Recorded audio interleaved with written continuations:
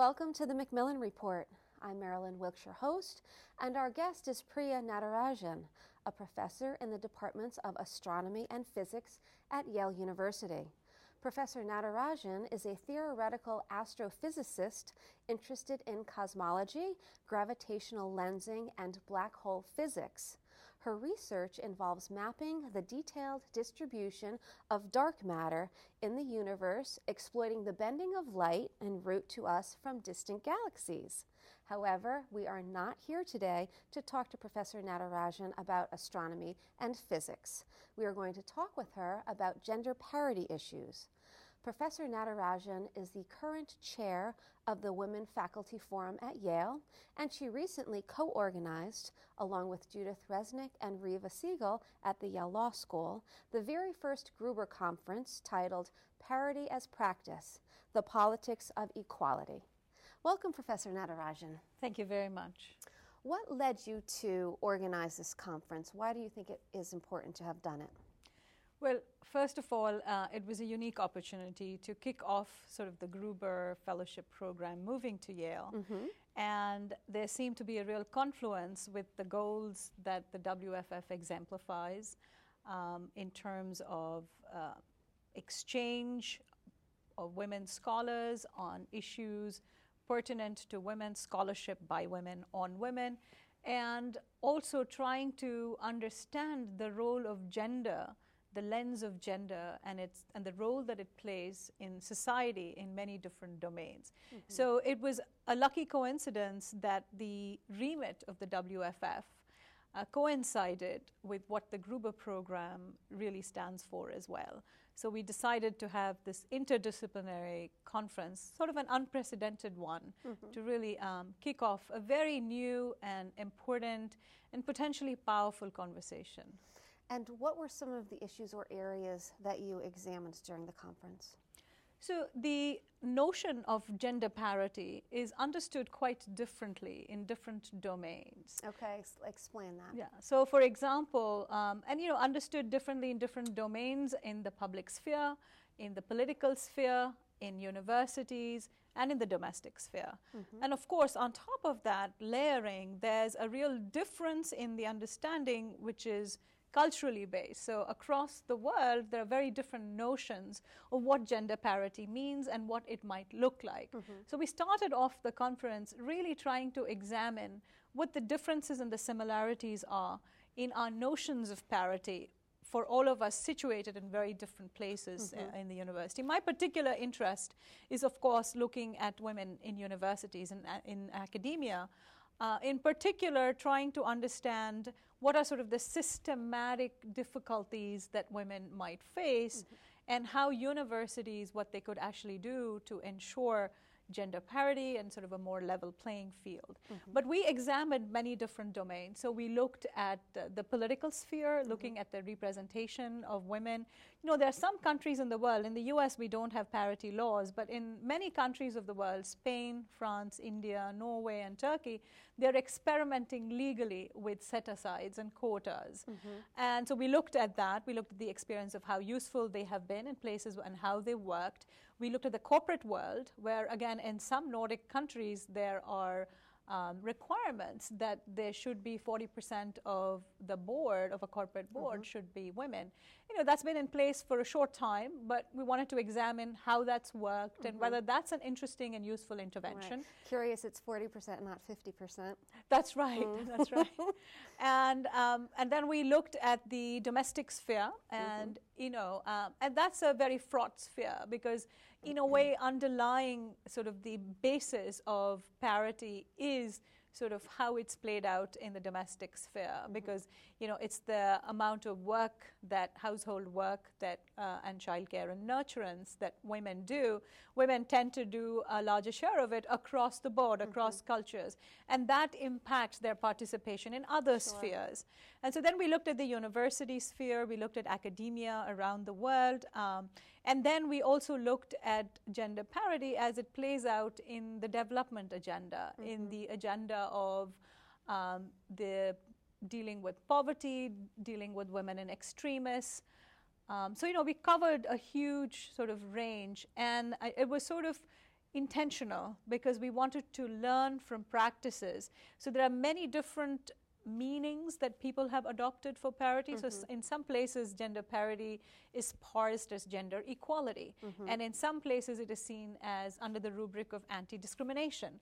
So our goal here was to sort of try and distill practices and theoretical notions that may translate across boundaries and that we may actually find useful in our respective spheres. Okay. And both men and women participated in the conference? Absolutely. Yes. But as you can probably predict, it was predominantly women scholars. It turns out, and I think this is something I really wish will change, I hope changes in my generation, that many of these issues actually of gender parity are not women's issues, they're human issues. And I'm really hoping that more and more men will get seriously drawn into this conversation. That would be very nice. Now, in looking at the world, you touched on it briefly. How are we doing in terms of gender parity out in the world? I would imagine some places are better than others, but is it better or is it worse percentage? 50-50, countries kind of are, moving in the right direction, or is it less than that? Well, it's very hard because there are various axes along which you could measure gender parity, right? And I think it would be fair to say that gender parity remains an aspiration everywhere. Yes. It's not quite the reality. And I think there are a lot of contradictions, right? So you may have countries where you've had a woman head of state, but doesn't necessarily imply that the playing field for a normal middle class woman is any more level, or an impoverished woman is in any better situation. So I think how we measure, which country is doing better on gender parity issues is not so much a sort of a national country-wide index, but I think along domains we can see. And I think it would be fair to say that women have made great strides in all domains.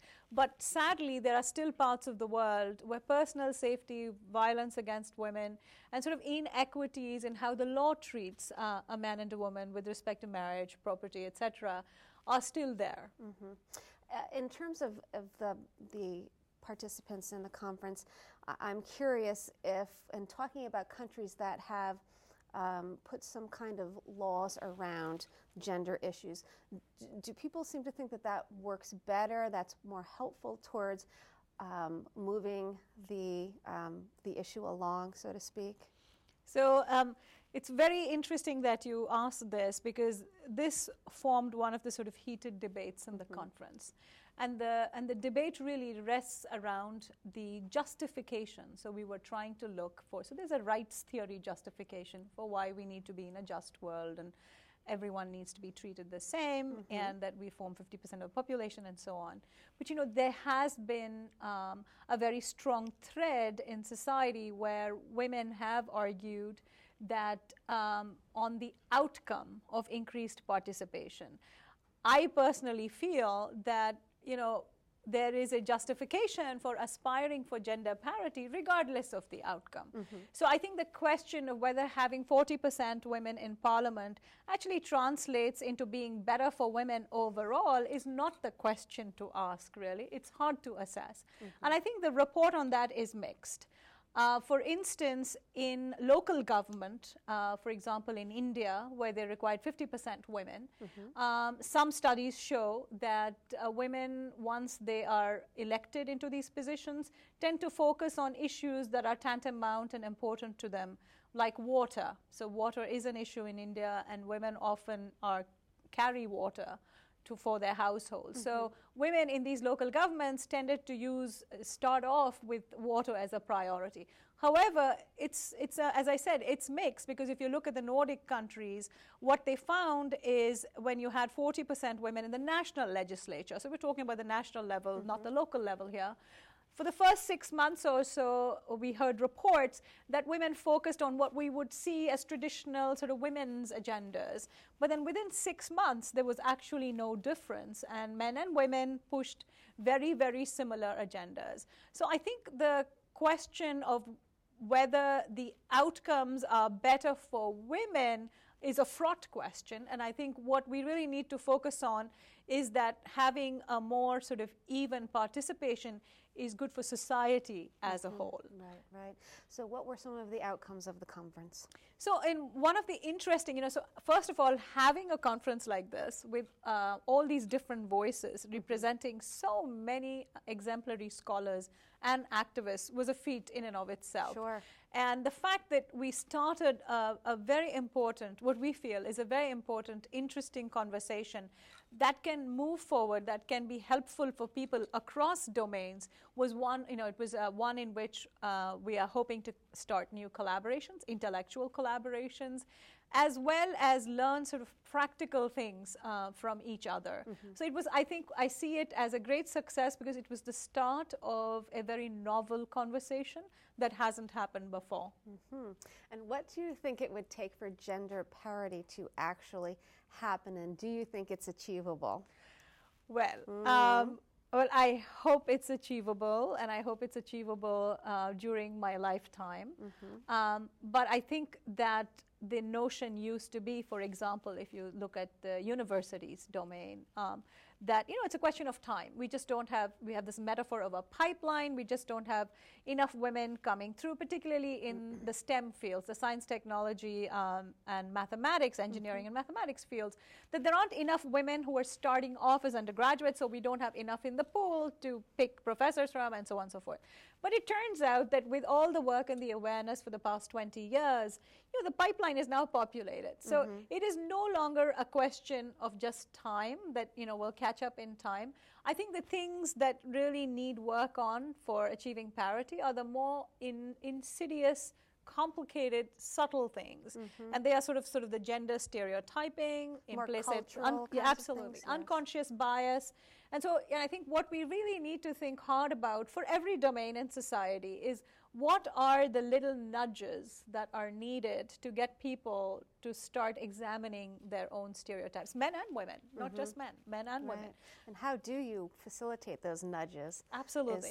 And how do you incentivize them? How do you first make people aware of them? And then how do you incentivize people to actually change? And as you can imagine, right, in the domain of science, in STEM fields, it's particularly difficult because in these disciplines, which we all as practitioners feel that we are objective, we are just, and we are fair, and that we have very clear criteria to understand what is good scholarship and what isn't. It is not about weighing one argument against the other. So, it's a more, so we feel, and so for us to accept that we have unconscious biases is a huge challenge. Sure. But I think that's really where the future challenge is for us. Of course, there are societies where the challenges are more fundamental with regard to sort of human rights, basic human rights.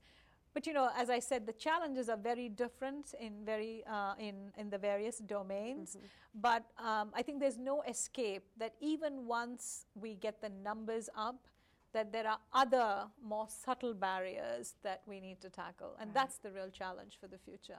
Okay, very good. Thank you so much for being here today and sharing some of the work that was done at the conference. Thank you so much. I'm happy to be here. For more information about Professor Natarajan and her work, please visit our website at yale.edu/Macmillan Report. Be sure to join us again for another episode of the Macmillan Report, made possible through funding from the Whitney and Betty Macmillan Center for International and Area Studies at Yale.